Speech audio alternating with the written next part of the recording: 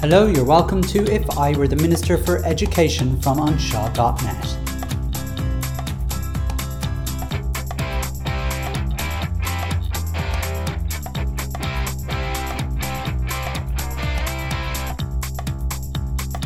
What Ukrainian refugees will need in our schools. Over the last few weeks, it's been harrowing to see the Russian invasion of Ukraine and the sense of helplessness we all must feel watching people try to reach borders to find safe refuge in other countries. It's expected that over 100,000 Ukrainian citizens will come to Ireland in the short term, and it's predicted that over 30,000 of them will be school-going children. It goes without saying that Irish schools will do whatever they can to enrol these children and make them feel as welcome as they possibly can, because that's what we do, isn't it? But realistically, we can't do this without extra supports from the Department of Education and its stakeholders. So what will schools need to ensure that these victims of a terrible war don't fall victim to the terrible supports we tend to offer children in our own education system? Hello, you are more than welcome to this special episode of If I Were the Minister for Education from anseo.net, where for the next little while I'll be discussing what I believe Ukrainian refugees will need in our schools. This may be the first time you've listened to this podcast. In normal circumstances, what I do in this podcast is I pick an element of the primary school education system, and it is a primary school education podcast, and I say what I would do if I were the Minister for Education. There's nothing I can really say to add anything useful to the discussion on Russia's invasion of Ukraine. So I'm going to get straight to the point of this podcast, which I hope will be useful to schools who are teaching children about this awful war, or schools that have Ukrainian children enrolling. But it's also aimed at the stakeholders and policymakers who also have to step up to the plate. I was listening to Norma Foley, the Minister for Education, going on about how flexible our schools are when she was talking about Ukrainian children coming to our schools and how we do have capacity to meet these children into our schools. But the reality is that these children will generally have little to no English, never mind Irish, and they're likely to be suffering trauma. A percentage of these children will come with additional needs, and we also can't forget another elephant in the room in the Irish education system. Yes, many of them are not going to be Catholic. In fact, most of them aren't going to be Catholic. I'll come back to that in a bit.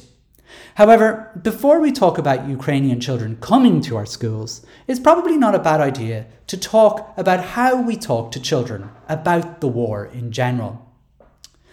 Educate Together, as one would expect, were quick off the mark to share a list of resources to help schools teach about world conflicts on their website. And what I'm going to be doing is I will be sharing links, the links that I'm mentioning on the podcast summary. So if you're looking for these links, just have a look at the summary of this podcast episode and they'll all be there for you.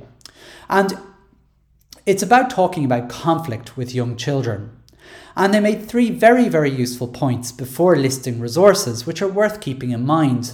And before I mention those 3 useful points, by the way, you may wonder, and for those of you who aren't in the education, aren't familiar with the education system, and for many of you that are in the education system but aren't aware of what Educate Together do, while you're possibly teaching faith formation in religious schools, Educate Together have a curriculum, their own ethical education program called Learn Together, and many people are aware that we teach about and from other religions. We also have other strands to our curriculum, one about the environment, where we talk about sustainability and climate crisis, all this kind of stuff.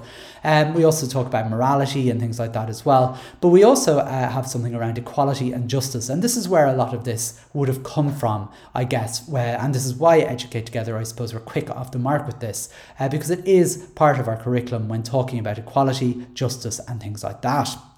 The 3 points that they made, and there are a few points to keep in mind. And these, I'll just read them as they are. 1. Conflict exists in many parts of the world. And when conflict is close to our everyday lives, it can be traumatic and scary, especially for children. Number 2, where such conflict is personal for children, it's best to acknowledge this difficulty and your support for that child. However, it is best to keep this general rather than specific. Ignoring it isn't an option for child-centred schools. Now, Educate Together, as you know, are child-centred schools by their definition, but I think everybody acknowledges that all schools these days would consider themselves child-centred in many ways. And I think for the purposes of this particular podcast episode, I would imagine that all schools would consider themselves child-centred. Number 3, it is of vital importance that the classroom remains a safe, stable and nurturing environment for all children, and especially during difficult periods. So these are 3 points to keep in mind. Now, they're quite general points, obviously, and if they were in isolation, they may not be particularly useful, but just in fairness, they need to be said. And while most people have common sense, it can be very easy to get this wrong. And we have seen examples of this already, where there are a number of schools, for example, flying the Ukrainian flag outside their school. And in some ways now, while it might be debatable whether it's wrong or not, a flag can be a very political statement. And by flying a flag of one particular nation, in this case maybe Ukraine, you can open yourself up to situations of possibly you could call it whataboutery, but why would you not fly a Palestinian flag or a Yemeni flag or so on? And why this flag? What if you have, and there's lots of problems can arise as a result that you're not intending to have, but they can arise as a result. So in some ways, while it's absolutely right to acknowledge that there is terrible things happening to Ukrainian children and so on, flying a flag may be seen as a political endeavour, and you need to be careful of these kind of things. But as well as that, you can also get the tone wrong very easily by maybe not being sensitive and not being supportive, particularly even if you're trying to be. I think if you are a regular listener to this podcast, you might remember me talking about my own experience in junior infants.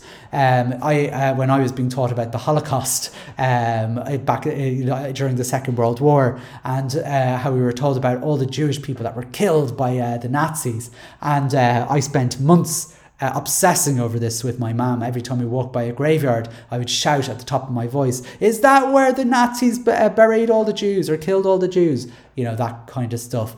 Now, it's just to be wary of how we speak to children. It's very difficult. And to be honest with you, this is why I'm making this podcast, because in some ways I don't really have the answers, but what I am going to be doing is calling out for answers. But let's stick to the point where we're at the moment. The resources that Educate Together have offered are extremely useful, and they range from UNICEF's lesson plans on refugees, which is obviously very appropriate, to media literacy, to teaching controversial issues. Because no matter what people say, this, it might not seem very controversial to you, this situation, that we should be doing everything we can to defend the Ukrainian people and so on. War is always controversial. And I think I gave you an example of why flying a Ukrainian flag, for example, could be considered controversial. It's very important to teach about controversial issues, and there's a way of doing it. And teaching controversial issues is something that Educate Together schools probably have a little bit more experience than traditional schools, because in traditional, let's say, religious schools, the truth is often based in like God's teaching, let's say, or something like that, or a particular God's teaching.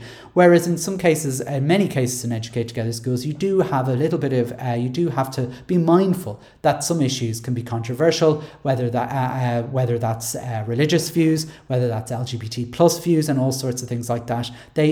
Where people might disagree fundamentally on an issue would be a controversial issue, or where there might be problems in that. And that's a very basic definition. But just we need to be aware of these things. And I suppose my first piece of advice to anyone really covering this is just be aware that war is a controversial issue, and we need to have training. Well, we need to certainly know what we're doing.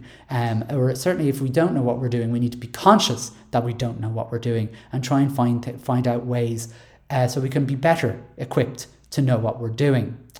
I don't say, by the way, when I mention the religious schools, I'm not saying that's a criticism. It just is what it is, and I will leave my commentary on religion on schools for other episodes of this podcast, obviously. But suffice to say, it's not only a very interesting method of teaching. The controversial issues it is an interesting method of teaching. But if I'm being honest, even in an Educate Together school, many teachers will try and avoid it. No, it is a very difficult thing to teach. Anyway, after this, there's a list of picture books, which are good, particularly for younger children and older children, and they're good for discussing controversial issues such as conflict, colonisation, refugees, and things like that. And then there follows another list about migration and immigration, which may be useful too, because obviously we've got migration happening at the moment. So that's essentially what Educate Together provided. As you might expect as well, newspapers and media around the world carried articles all the time trying to explain the invasion to children, and the Irish media were no different. I'm again going to link an article to the Irish Times where Dr. Mary O'Kane advises to parents, answer questions as honestly as you can without giving them too many details. Don't avoid questions, but answer them in an age-appropriate way. For example, there is a war far away in Ukraine. People are fighting with each other. We are not in any danger here, but we are worried about the people in Ukraine. That might be an age-appropriate way to answer the question. And it's a really good answer in a way because you're not avoiding the question, but you're also being supportive. One final suggestion that I'll give you is actually from an American website called The Conversation. And again, I have it linked here in the summary. It gives similar tips to Educate Together and to Dr. Mary O'Kane just above, and it's well worth a look. I'm going to paste the links on the podcast page. So that's a bit of support there really, that might help you out just before maybe we have a number of Ukrainian families moving over to Ireland and joining us in schools, that we prepare our children for talking about war and conflict and the controversial issues surrounding that. So what we're going to do is we're just going to move on a little bit to what we can expect over the next few weeks. And this is, I think, particularly important because this is where we introduce the political spectrum to our arguments. And this is where I will be a little bit critical of our Minister for Education. I'll be quite critical potentially of some of the stakeholders and so on. So we need to, I suppose this is sort of, let's say, the first part that I've done there was a bit of support, a bit of help. This bit is where I'm looking for extra support because we can't do any of the above on our own, really. Excuse me for coughing there. Norma Foley, the Minister for Education, tweeted last week the following. Today I spoke with the Ukrainian Education Minister, Serhiy I'm butchering the name here, Serhiy Shkarlet, who described how war has devastated Ukrainian education infrastructure. I assured him the Irish education community would do all we can to welcome and support Ukrainian families. Now, I don't think anyone in their right mind would argue that this is exactly what we will do. Irish schools have been welcoming refugees for a number of years, whether that was Syrian refugees more recently, or from Sudan, Myanmar, or wherever. However, the difference this time, as opposed to Syria, Sudan, Myanmar, and other countries, we're expecting over 100,000 people to Ireland, and there may be at least 30 to 50,000 school-going children among them. This is likely going to increase our school populations by up to 10%, which means 10% higher class sizes, 10% extra supports needed at a very bare minimum. However, on top of that, just having 10% extra people in our classrooms, there are going to be extra language needs and psychological supports needed. And I'd suggest in this case, there has to be an argument for Ukrainian language teachers too.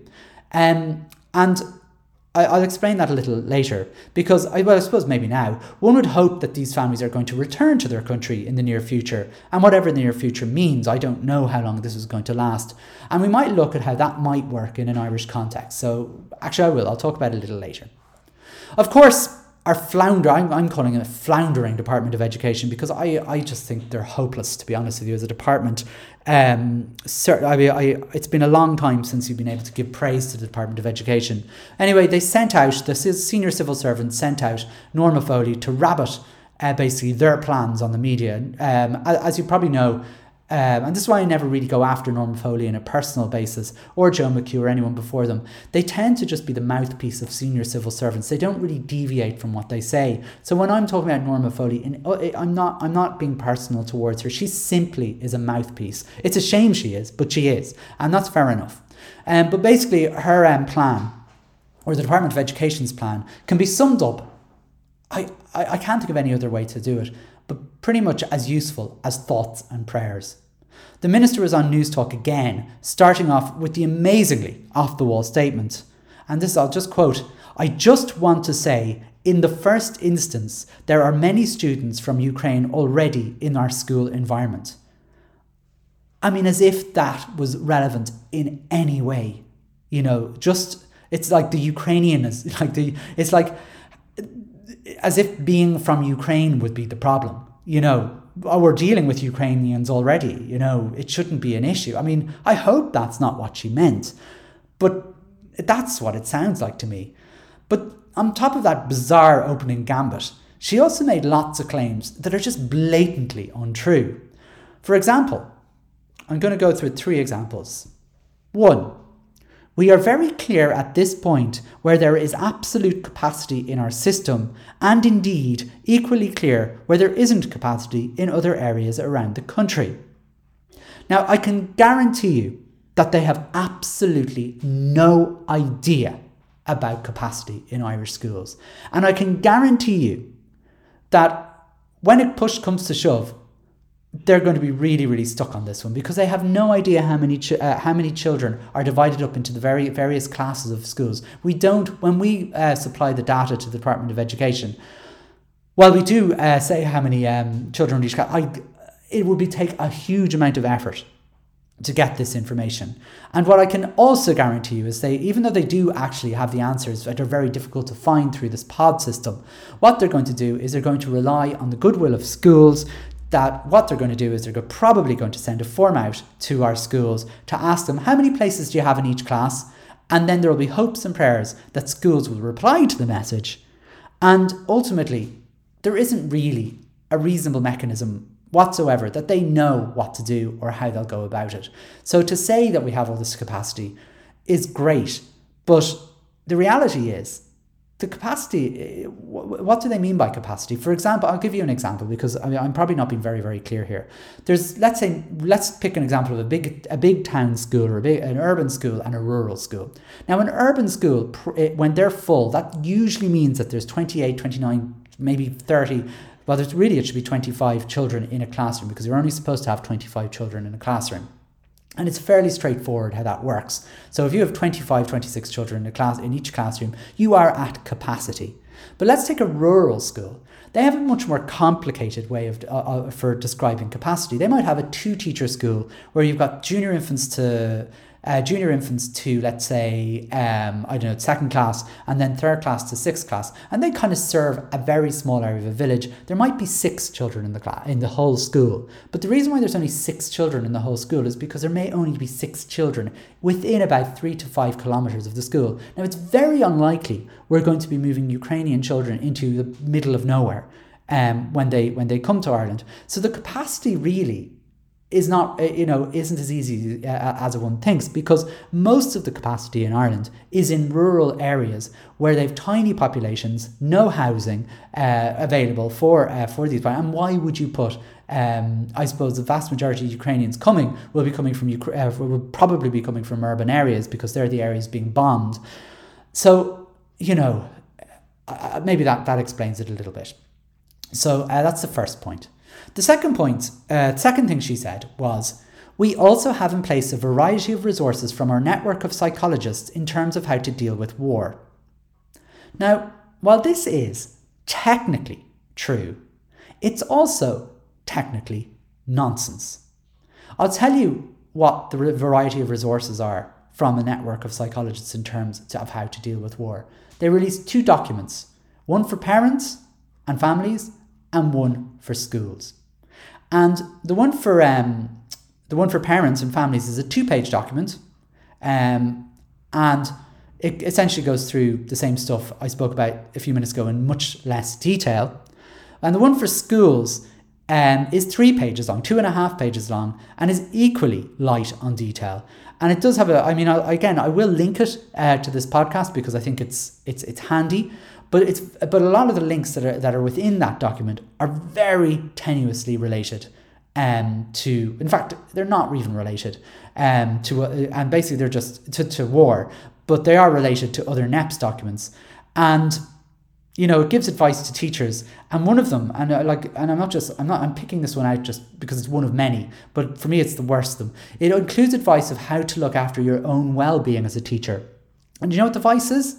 Ring the counselling service, the public service counselling service. That's how you look after your well-being when it comes to war. And you will possibly be allowed to get a counsellor who is absolutely not qualified in anything to do with war listening to you. So it's a listening service.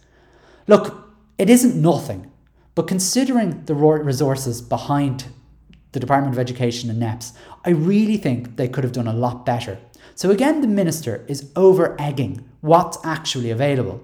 And in fact, there isn't, within those documents, one might have expected, considering what she said, there isn't a single mention of NEPS offering a single service to these children. Not a single service. So there's nothing to say they will see children who are going through extreme trauma. Anyway, the third thing she said was, and we have helplines in place for our principals. The good old helpline for principals. Now, you'd think after her last disaster on News Talk, she wouldn't try and pull off the same trick.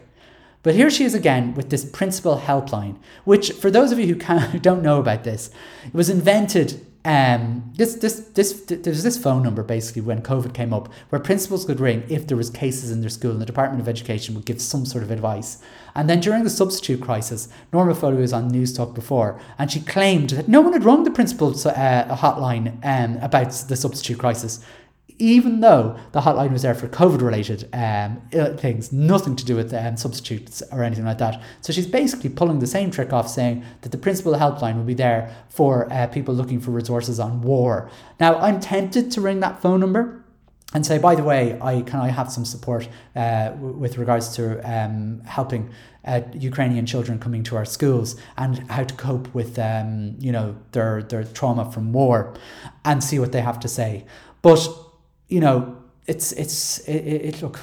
I don't know, and this is why things get so frustrating for schools, and why you find a lot of people who might be listening to this wonder why schools or teachers whinge so much, as to use a word, and it's because of this kind of thing. You're just constantly gaslit by your minister. I mean, imagine if you had a boss that spoke about you in such a way. It just seems totally unreasonable. But anyway, given that Norma Foley has decided to use this magical phone number for absolutely everything, even though the person who answers the phone, their only job when you ring them is to basically give you a different email address, and they actually provide you with no help whatsoever. Anyway, as I listened to the nonsense spread from her lips, I realised really that the Department of Education are going to revert to another piece of advice that she had for teachers not so long ago, to be honest. And that piece of advice was, you're on your own. And to be perfectly honest, it's not good enough. The truth is, we simply cannot absorb an extra 30,000 children into our system without extra supports from the Department of Education. And given that we have no support whatsoever yet from the Department of Education, I thought it might be a good idea to try and suggest supports that I have identified, and also that others much more qualified than me have brought up over social media and so on over the last few weeks. The first support, of course, will be English language support. The wonderful ELSTA is a group of volunteer teachers who have over 1,000 members, all of them teachers, who support each other to provide the best English language supports possible within huge constraints that have been put in place in the last 15 years. I really admire this group a lot because essentially over the last 15 years, English language supports have been cut to the bone, And let me just talk about that for a second, because before the recessions, EAL was considered to be a unique support for children. In fact, for every 12 children with EAL needs, the Department of Education provided an EAL support teacher to help these children learn English coming to Ireland. Many of these children did not have English coming to Ireland, and this support was obviously very useful. And the Department of Education, in fairness, it provided an EAL programme of assessment and a programme for delivering education to the children, but they really fell short in terms of specialised training for teachers. In a way, it was kind of like, look, we have the teachers here, follow this programme and you should be grand. And in fairness, look, it was a fairly generous service. 12 for every child, 12 children, you get a teacher. But when the recession came, EAL was absorbed into special education. And in my opinion, that was a very insulting move, as if speaking another language fluently is considered to be a special need. But that aside, the programme was absolutely ripped apart. Now, there's a word that I never use in this podcast. And I don't know if any of you have noticed I've never used this word in the podcast, but that word is decimated. I really dislike the word decimated, and I really hate the way it's used, because decimated means a 10% cut to something, basically. So if there's been a 10% cut to something, I will say it's been decimated. But I don't think that's what people mean when they say the word decimated, and that's why I don't like it. I'm very pedantic. But anyway, and to be honest, if EAL was only decimated, it probably wouldn't be as bad as what happened. These days, you do not automatically receive EAL support if you come to a primary school. You have to appeal for it, and the school has to appeal for it. So schools don't automatically receive EAL support. Every year they have to appeal to get it on the basis of their enrolments the year before, not this year, not the year the children will come, but based on your numbers the year before. And you might get one EAL teacher for over 100 pupils, depending on what year the children began in the school. Now, there's been no real update to the programme, and still there's been no training since this scheme came out over 15 years ago. And ELSTA have even released a press release with the following, and I'm going to read it to you because I think it's important. In the last several weeks, ELSTA have received a larger number of requests from schools and teachers who are looking for support for English language teaching and how to successfully work with newly arrived students who may have experienced trauma. Now, I think we all know who we're referring to, and to be honest, it's a very polite sentence. If I had written it, I don't think I would have been able to hold back as much. But given that there are going to be at least 30,000 children coming to our schools the next while, we seriously need huge supports when it comes to EAL. The government are extremely sneaky when it comes to giving resources, and if we divide the 30,000 children into the available schools that we have in Ireland, that's basically an equivalent of 10 children per school, and there needs to be a lot more than 10 before you get an extra teacher allocated to any school. So remembering also that allocations are also made based on the enrolments of the previous September, it could be nearly 2 years before any extra EAL teacher supports would be offered to any school. Basically what I'm saying is supports are going to be needed immediately, as we are already heavily under-resourced in the area of EAL, never mind special education. I think what I'm saying is we need to get back for EAL to be considered a unique need for children and not lumped in with special education, because it's disrespectful, number one, and number two, it's a totally different need. It's a totally different area of support. We essentially have the bare minimum, and I'm being generous in that, that's needed in a best case scenario. And in most cases, we are working on an absolute deficit of needs. And as we've seen from the Department of Education during COVID-19, they will try and get away with sound bites. Do you remember the sound bites? We're adding 200 teachers to the system, which meant nothing because it sounded good, but it had no effect whatsoever on the actual education system. And by relying on sound bites, such as the ones that I was just reading to you there from the News Talk interview, it's going to make no difference to the children, to the vast majority of children coming to this country. In fact, it's likely they'll receive nothing. So what's the solution? Look, even if we wanted to, we simply don't have enough teachers in the country. We saw that during COVID-19, when Norma Foley added 200, 300, 500 teachers into the system. We didn't have the teachers. We just don't have enough teachers in the country. We're still unable to fill loads of teaching posts in this country. And for me, the solution probably lies in English language schools.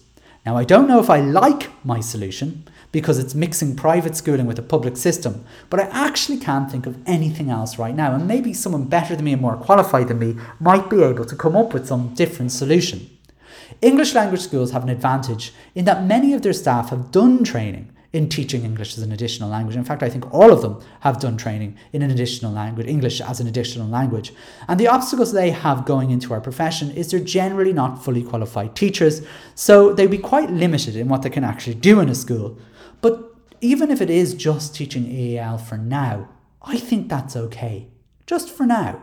And generally in these language schools, they have either someone who's able to speak the same language as the students or a link person who can speak the language as well as English.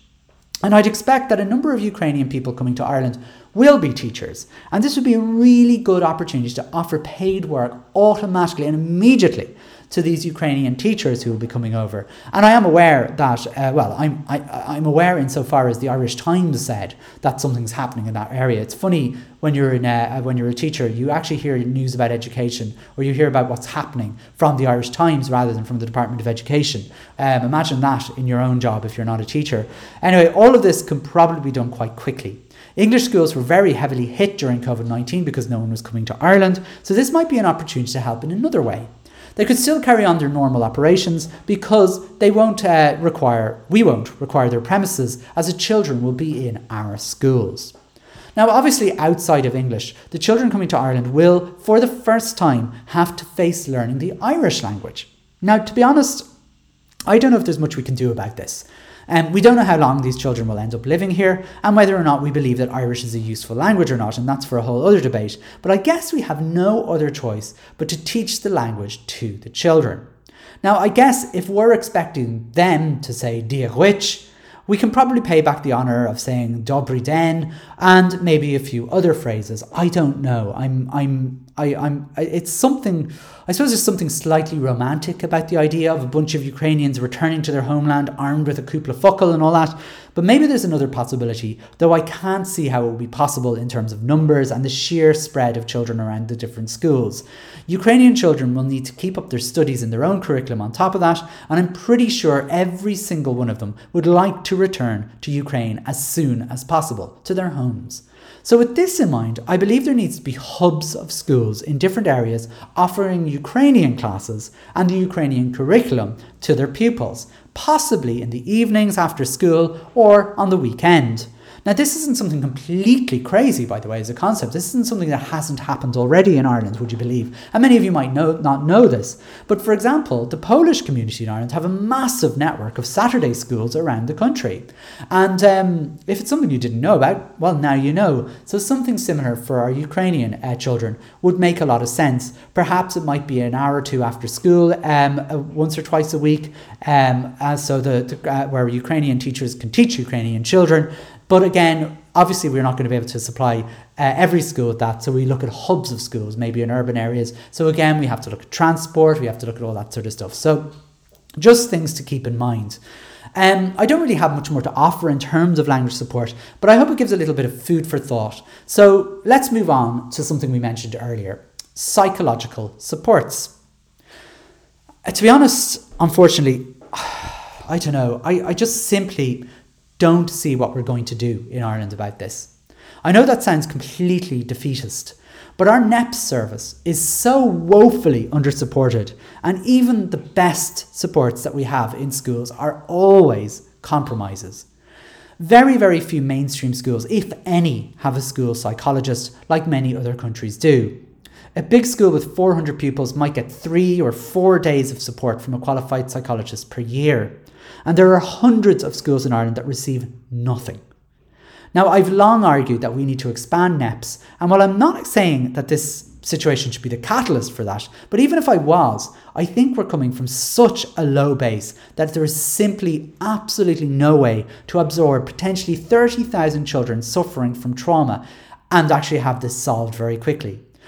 What is going to happen, I know what's going to happen, to be honest with you. I mean, basically what's going to happen, unfortunately, is that stupid well-being framework is going to be reminded schools. By the way, don't remember to follow that stupid well-being framework we came up with in 2017. You know, with that hodgepodge of nonsense that Jan O'Sullivan, when she was Minister for Education, launched onto schools. And basically can be summarised, the whole booklet could be summarised in one line. Find one good adult in a school and you're grand, pretty much. That one good adult, by the way, may not be any good, and it's simply someone nice in a school. That's what our well-being document basically consists of. I mean, the nonsense in it is unbelievable. But that aside, I mean, look, I don't want to go on about it because I've gone on about it before, but when you hear, and because you will hear it, when you hear the minister going on about the well-being framework, don't buy it. Don't buy the nonsense. It's absolutely nonsense. But to be honest, I don't really know where to begin to think about how to solve this issue, because we have such a low base here. We don't have school psychologists really. And what are we going to do? And the only thing I can think of, and this is just me thinking really, because I'm no expert in this, I'm only thinking, is to round up every therapist, every psychologist, every counsellor in the country and share them among schools to provide therapies of some sort. Now, I don't even know if this makes any sense. There need to be a further layer here for screening the needs of children so they can be seen by the right person. Like, there's no point in sending a kid to a music therapist if their needs are best served by, let's say, psychiatry or something like that. Again, we'll also need Ukrainian speakers to help with this, and some reasonably trained people to do the screening. And as I'm saying this, I'm kind of seeing what a mammoth task this is going to be. But it really kind of has to be done. I mean, unless there are better options, which I just can't think of right now. I mean, simply relying on a teacher that's nice in every school just won't cut it. I mean, that nice teacher has no qualifications for this type of work. And heck, they aren't even qualified to do the work they're probably trying to do in the first place. At the moment, they're not qualified in what they're trying to do for well-being. They just happen to be nice. And just being nice isn't good enough now, and it's irresponsible now, and it's even more irresponsible, equally not good enough for the future. If we have 30,000 children coming to Ireland, a rough guess of 10 to 15% of them will have additional education needs as well. So let's move on to this. If we have the same demographics as Ireland, which I can't see why we wouldn't. So that's going to be a bare minimum of 2,500 children presenting with learning needs and potentially care needs. Now, the NCSE has spent the last decade, as we know, making scathing cuts to supports for children with additional needs. And over 90% of schools, and just to justify that, by the way, because some people say, it's easy to say that. Sure, look, are they putting €2 billion into this, and 25% of all costs, blah, blah, blah, blah, blah, blah, blah. All nonsense. Nonsense. The thing, and to prove it really, I suppose, is that the National Principals Forum, for example, surveyed over 1,000 principals to ask them about this. And over 90% of them said they do not have the same level of support. They have less supports than they had 10 years ago. So if we're adding another 10% of children to our caseloads, you don't need me to tell you what's going to happen. And I also don't think you need me to tell you what needs to happen in order to counteract this. What we need at a bare minimum is an increase of 10% of set allocation immediately. And in reality, we need double that. Double at least. We also need at least a 10% increase in SNA allocations, but in reality, again, we need much more than that. SNA supports in schools have again been more than decimated. Again, I'm not using the word decimated, they've been more than decimated, with very few children, very, very few children receiving close to what they need. Special classes are also going to need to be increased, and so on and so forth. So there's all that needs to be done. This is special class for autism, behavioural needs, and so on. And because the NCSE has responsibility for all of this, you can be almost certain that nothing is going to happen more than an acknowledgement that it will be challenging for schools. That's as good as it will get.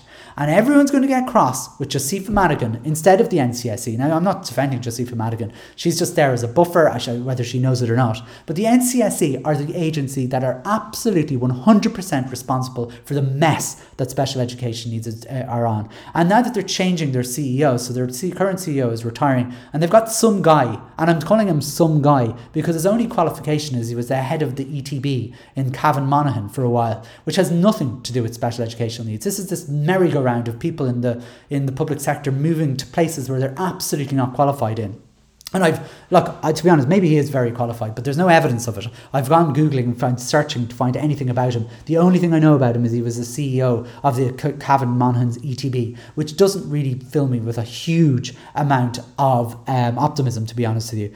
And to be honest with you, what I think is this is just slotting in a bureaucrat and to continue to destroy the education for our most vulnerable pupils. And sorry if that sounds harsh, nothing personal to this gentleman. I'm sure he's a lovely man, but what's he doing in this job? What qualifications? What is he? I just don't get it. I'm sure it makes absolutely no sense to me. And the only conclusion I can have is that the NCSE is no longer interested in supporting children with additional needs. They have become a HSE. It's all about positions and prestige.